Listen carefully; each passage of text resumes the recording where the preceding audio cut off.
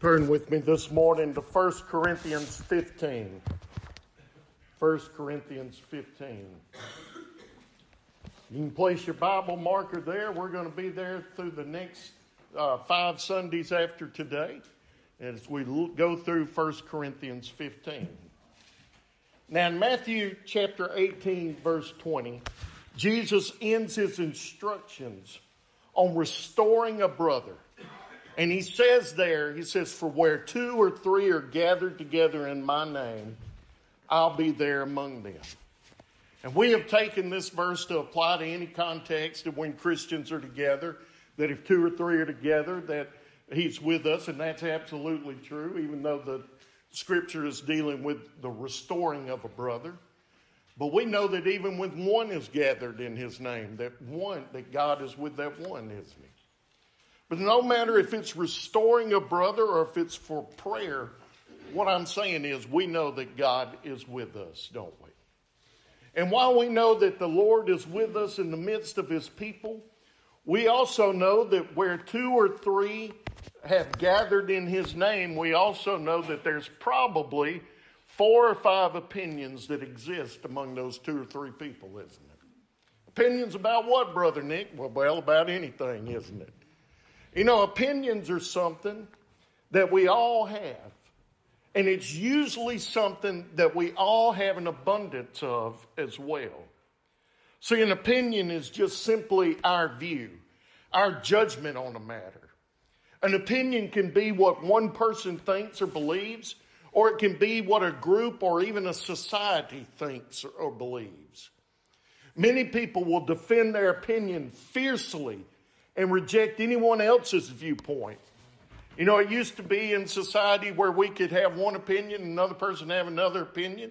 We both strongly, believe in those opinions, but we'd walk away and we could still be friends, even though we have different opinions. And it seems like that those days are getting further and further away from us, isn't it?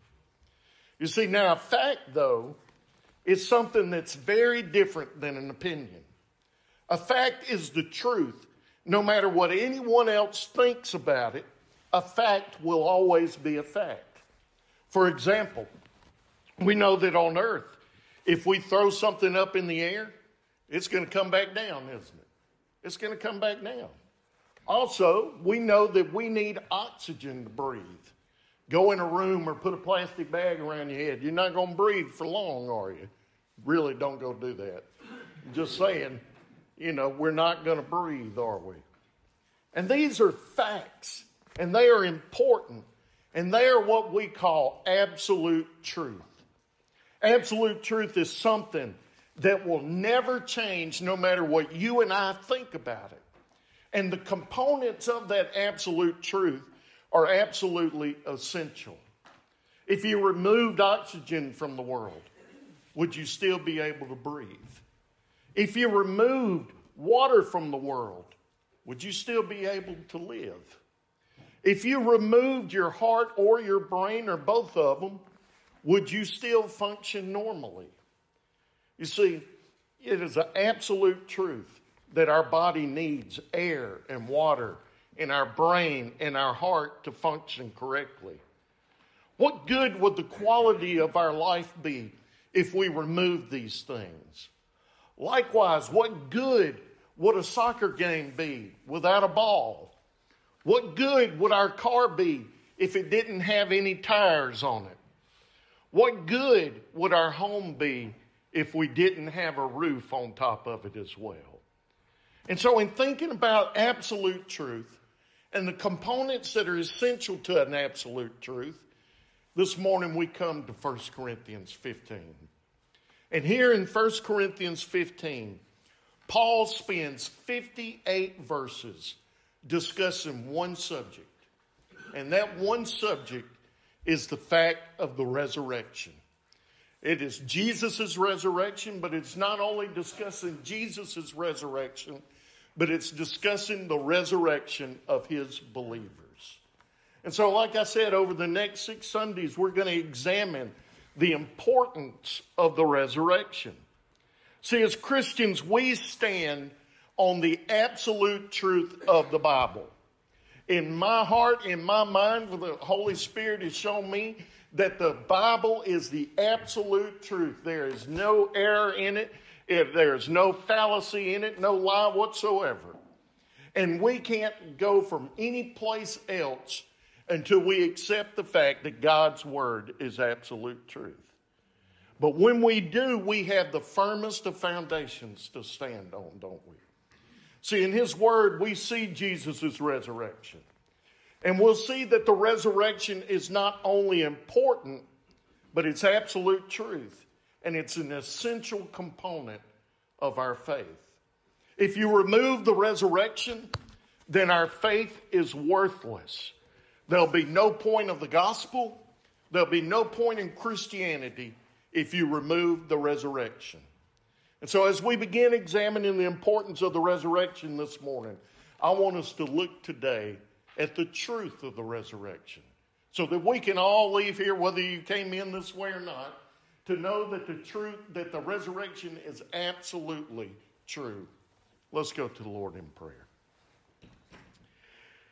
Heavenly Father, Lord, I thank you that we can be here this morning to hear your word, dear God. And God, all I pray is that you show us the truth in your word. Lord, I think that most everyone here today would agree about the resurrection of Jesus Christ, that it's true, that it's happened. We may wonder about this idea of our own resurrection as believers. And so, Lord, I just pray that you search our hearts, Lord, and that we can stand on the truth of your word, dear God. In Jesus' name we pray. Amen. 1 Corinthians chapter 15, I want to read verse 1 and 2 to you. And I want you to see here the response to the truth. Before Paul ever gets into the content and to what it is and how we should believe in the resurrection, he shows how the Corinthians have responded to the truth. So look at the response to the truth in 1 Corinthians 15, verse 1 and 2. Now I want to make clear for you, brothers and sisters, the gospel I preached to you, which you received, on which you have taken your stand, and by which you are being saved. If you hold to the message I preached to you, unless you believed in vain. Now, before Paul states the gospel, before he ever explains the gospel or the resurrection, as I said, he reminds the Corinthians about how they have responded to the gospel. Understand that Paul came to the city of Corinth in Acts chapter 18.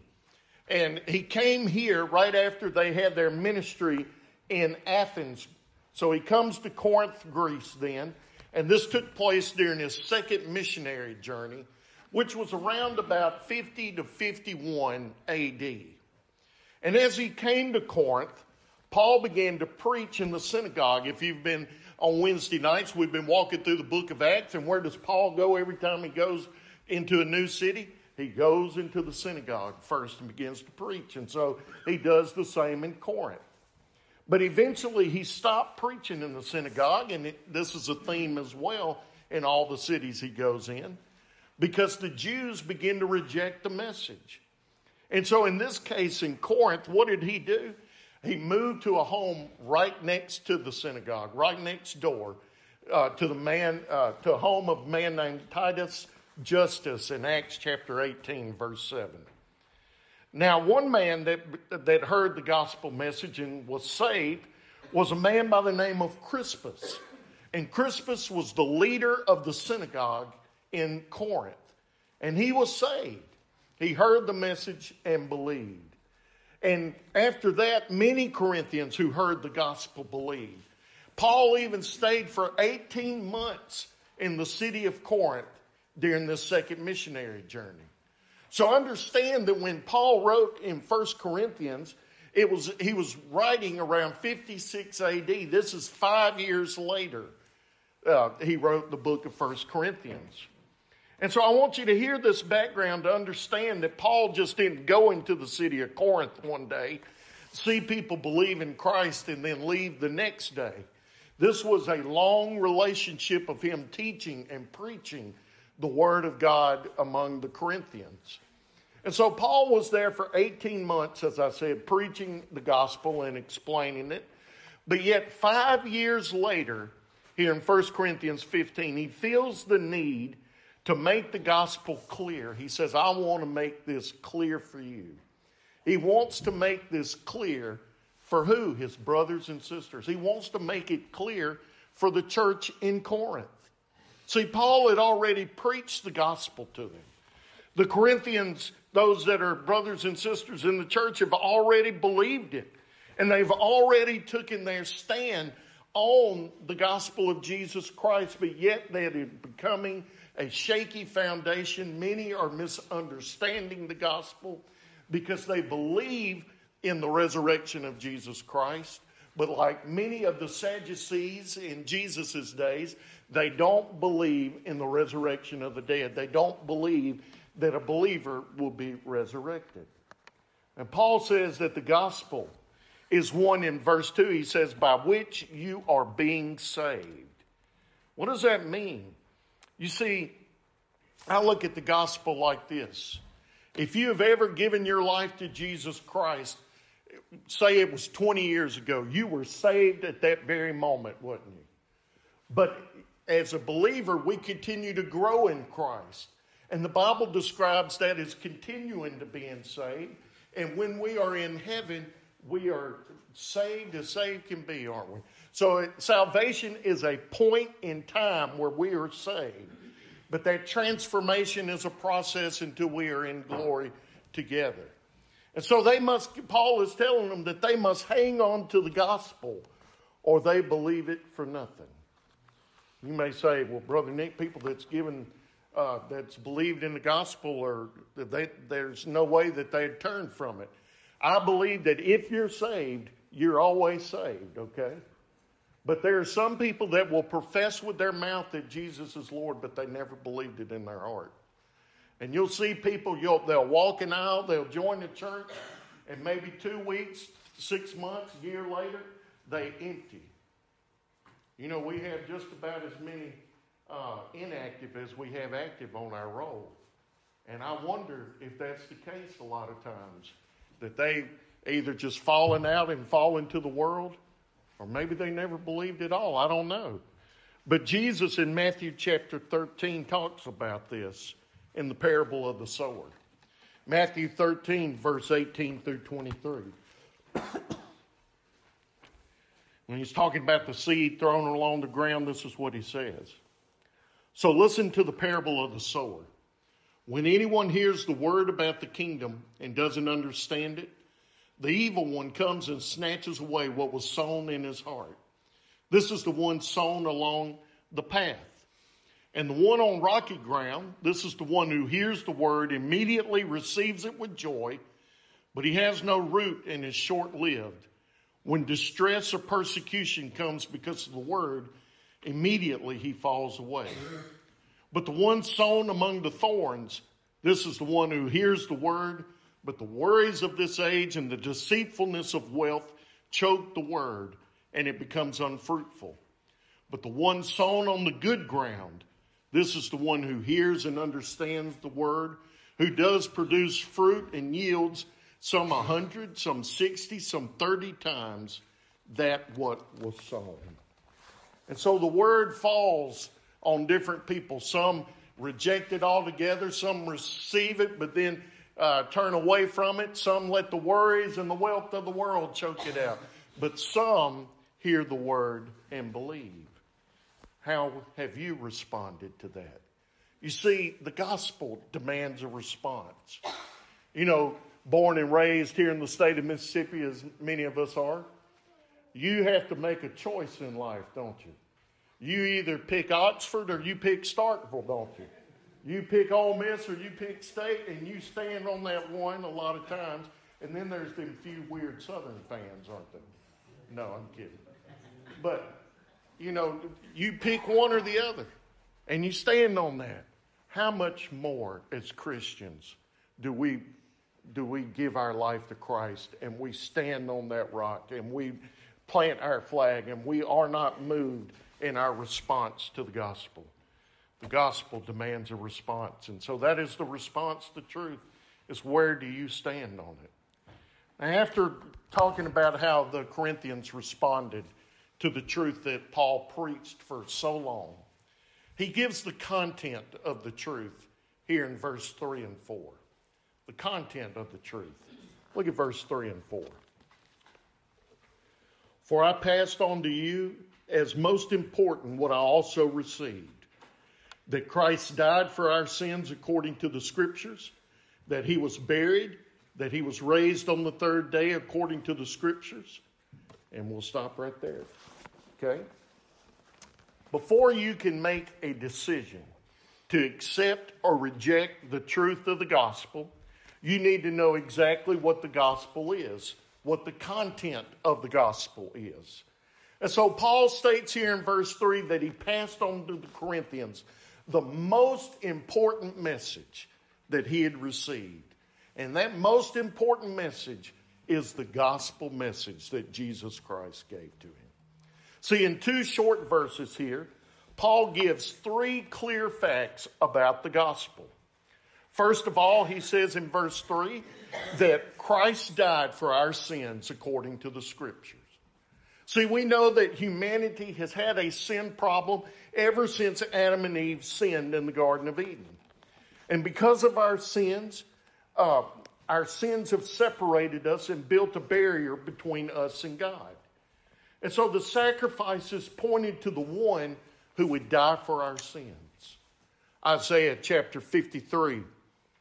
Isaiah 53 verse 4 through 6 says, Yet he himself bore our sickness, and he carried our pains. But we in turn regarded him as stricken, struck down by God and afflicted. But he was pierced because of our rebellion, crushed because of our iniquities. Punishment for our peace was on him, and we're healed by his wounds. We all went astray like sheep. We have all turned our own way, and the Lord has punished him for the iniquity of us all. Christ died for our sins according to the Scripture here in Isaiah 53, verse 4 through 6. It talks about the one that is to come that will die for the sins of all mankind, and that is Jesus Christ. The second fact of the gospel here in 1 Corinthians 15 is that Jesus was buried. Now, only some sick and twisted people bury people that are alive, aren't they? Most people bury people because they're what? They're dead, aren't they? And so the burial of Jesus Christ shows that he was dead at this time. There was no mistaking the fact that he was dead. And as we've been looking at through the different feasts in Leviticus and stuff like that, the Feast of Unleavened Bread points to the fact that Jesus had died and that he was buried. Isaiah chapter 53 as well talks about the burial of Jesus Christ according to the Scriptures. Isaiah 53 verse 8 and 9 says, He was taken away because of oppression and judgment. And who considered his fate? For he was cut off for the land of the living. He was struck because of my people's rebellion. He was assigned a grave with the wicked, but he was with a rich man at his death, because he had done no violence, he had not spoken deceitfully.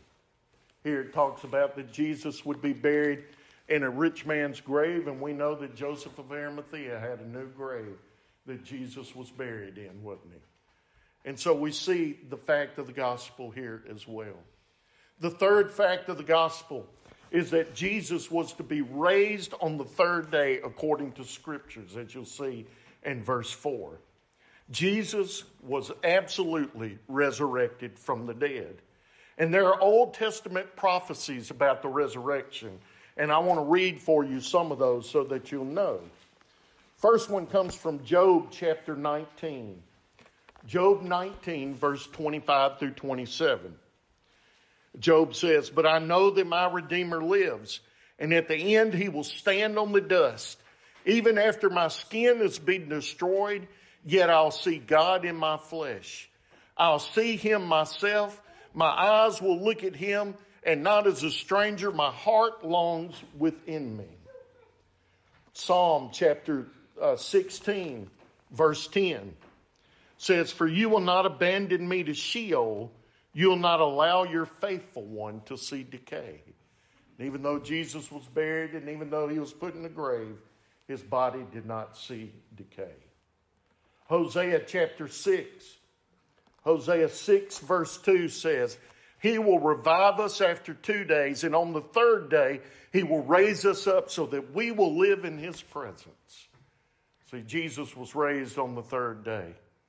And also, this is an Old Testament story that Jesus enlightened us about in the book of Matthew. Matthew chapter 12 verse 40. He's talking about Jonah. And so in Matthew chapter 12, verse 40, he says this. He says, "For as Jonah was in the belly of the huge fish 3 days and 3 nights, so the Son of Man will be in the heart of the earth 3 days and 3 nights. And then he'll rise." You see, when you look at these 3 parts of the gospel, you may think that they're equally important. And they all are important. But one is more important. And here in 1 Corinthians 15, Paul shares with us, particularly when we get to verse 13 and 14, that he argues that the resurrection is not only important, but it is the crucial element of our faith.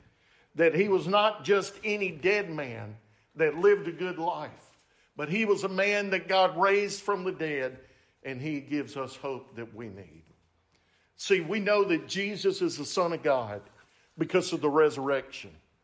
We know that he is different and he is the Son of God because of that.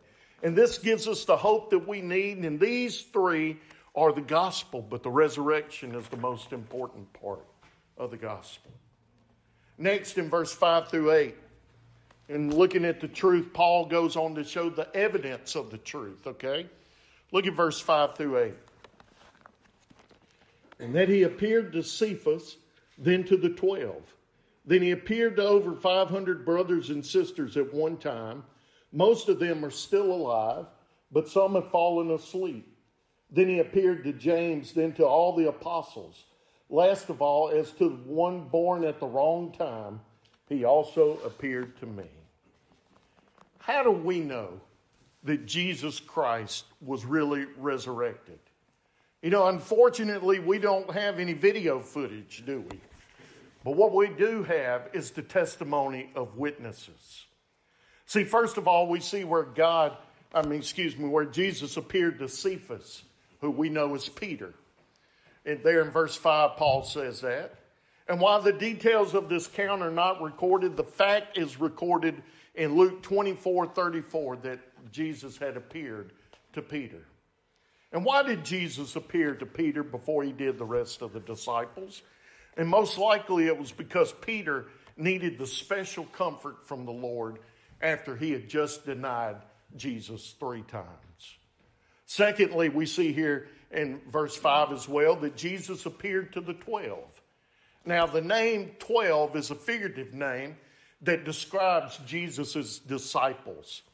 And we know that he appeared to them in Luke chapter 24. And we know that he was in bodily form in Luke 24 because he ate broiled fish in front of them. Also in John chapter 20, he appears to the disciples. Then a week later, he appears to Thomas and he said, "Look here, Thomas.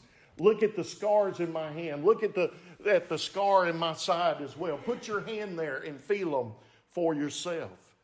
You couldn't have done that with the spirit, could you? It was only with the body. And so we see that there. Thirdly, Paul states that the resurrected Jesus appeared to 500 brothers and sisters at one time in verse 6. And most likely this is what took place in Matthew chapter 28. It says in Matthew 28 that Jesus appeared to the 12 and to other believers when he gave the Great Commission in Galilee. And so most of these brothers and sisters were still alive, but some had died. Fourthly, we see where Jesus appeared to James in verse 7. Now, this is not James, the son of Zebedee, that's the brother of John the Apostle. This is not James, the son of Alphaeus, who is another disciple. But this is James, who is the brother of Jesus Christ.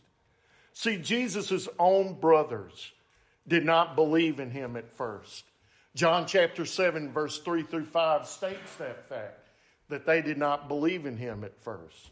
But this James would eventually believe. He would become the leader of the Jerusalem church. He would be the writer of the book of James that we have in the Bible. And Jesus also continued to meet with his apostles, as we see here, over a 40-day period before he ascended into heaven. And the last witness that Paul gives here in verse 8 is himself. That Paul refers to himself as one born at a wrong time. See, after Jesus' ministry, this meaning the wrong time. It wasn't during Jesus' ministry, but after it. In fact, Paul is eaten up with guilt a lot of times because he was a persecutor of the church. We know that he had letters of persecution. He was able to go on the authority of the government and able to go to Damascus. And on that road to Damascus, as he was going to persecute the church, the Lord blinded him and spoke to him, shared the gospel with him, and Paul was saved on the road to Damascus. See, Deuteronomy chapter 19, verse 15 says that you should not accept the testimony of any one witness, but you need 2 or 3 witnesses. And here Paul gives way more than 2 or 3 witnesses, doesn't he? And so there's many eyewitnesses to verify the truth of the resurrection. And finally, I want you to see the transforming power of this truth. The transforming power of the truth. 1 Corinthians 15, verse 9 through 11. For I am the least of the apostles, not worthy to be called an apostle because I persecuted the church of God. But by the grace of God, I am what I am. And his grace toward me was not in vain. On the contrary, I worked harder than any of them, yet not I, but the grace of God that was with me. Whether then it is I or they, so we proclaim, and so you have believed. You see, Paul looked at himself in a very humble way. He didn't consider himself as the greatest of the apostles, but he considered himself as the least of them. It wasn't that Paul ever doubted the fact that Jesus had called him as an apostle, but it was the fact that Paul had persecuted the Lord's church. The fact that God would call him and commission him to this text, probably amazed Paul. He was definitely humbled and he felt undeserving of the task of the apostle. But Paul was very aware of his own sins. However, he knew that his sins were forgiven through Jesus Christ. We also do not see where Paul was burdened with guilt because of the sins that he had committed. But at the same time, Paul had not forgotten all that he had done. See, even though he remembered his past, he embraced and he remembered God's grace even more, where he could say in verse 10, I am what I am. See, it's God's grace that transformed Paul from the persecutor of the church to the missionary of the church. And he says that this grace was not in vain. God's grace was not wasted on Paul, but he took all that energy that he would use persecuting the church. He took it all and started working for the Lord. And by God's grace, he worked hard and he was a good steward of the life that God gave him. See, Paul had experienced that transforming power of the gospel for himself.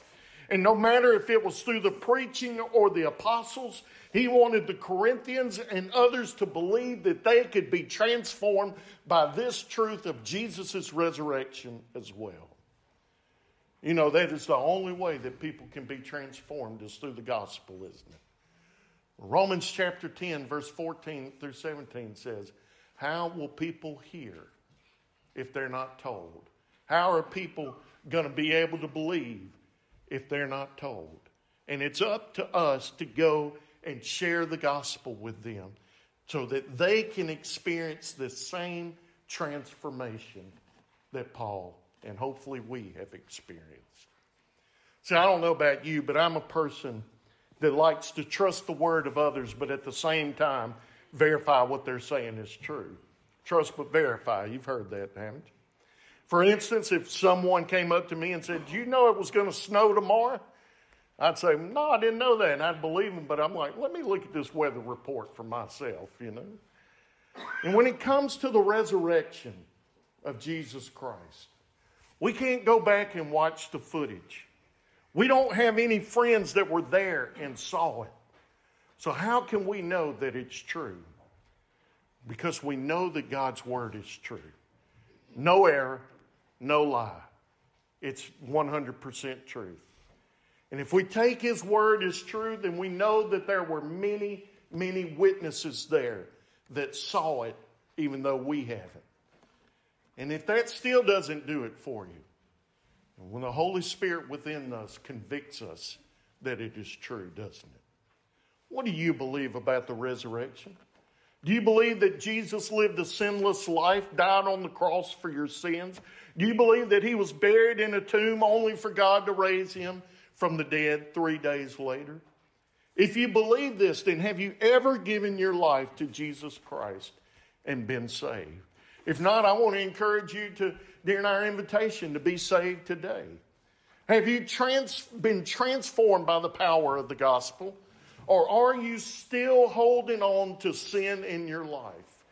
If you're still holding on, commit today to give that sin up and make him the Lord of your life.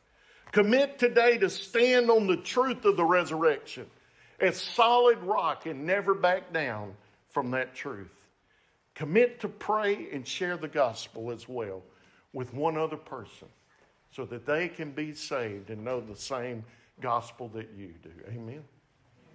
Heavenly Father, Lord, I pray to you today that as we have looked here at Paul's message in 1 Corinthians 15, Lord, we know that it is not Paul's message alone, but it is your message, your gospel, your truth. Lord, help us take our stand on that. That, Lord, no matter if the world says that the resurrection was not true, no matter if we're the only person that stands in this world and says, I believe in Jesus Christ and I stand on his word as 100% truth, Lord, let us do so. Let us know the truth of the resurrection. And Lord, let us know the transforming power of the resurrection as well. And so, Lord, if there's someone here today that needs to give their life to Christ, let them do so and be transformed in their life. Lord, help us, Lord, to share that truth as well so that others can be saved. For it's in Jesus' name we pray, Lord. Amen. Let's stand.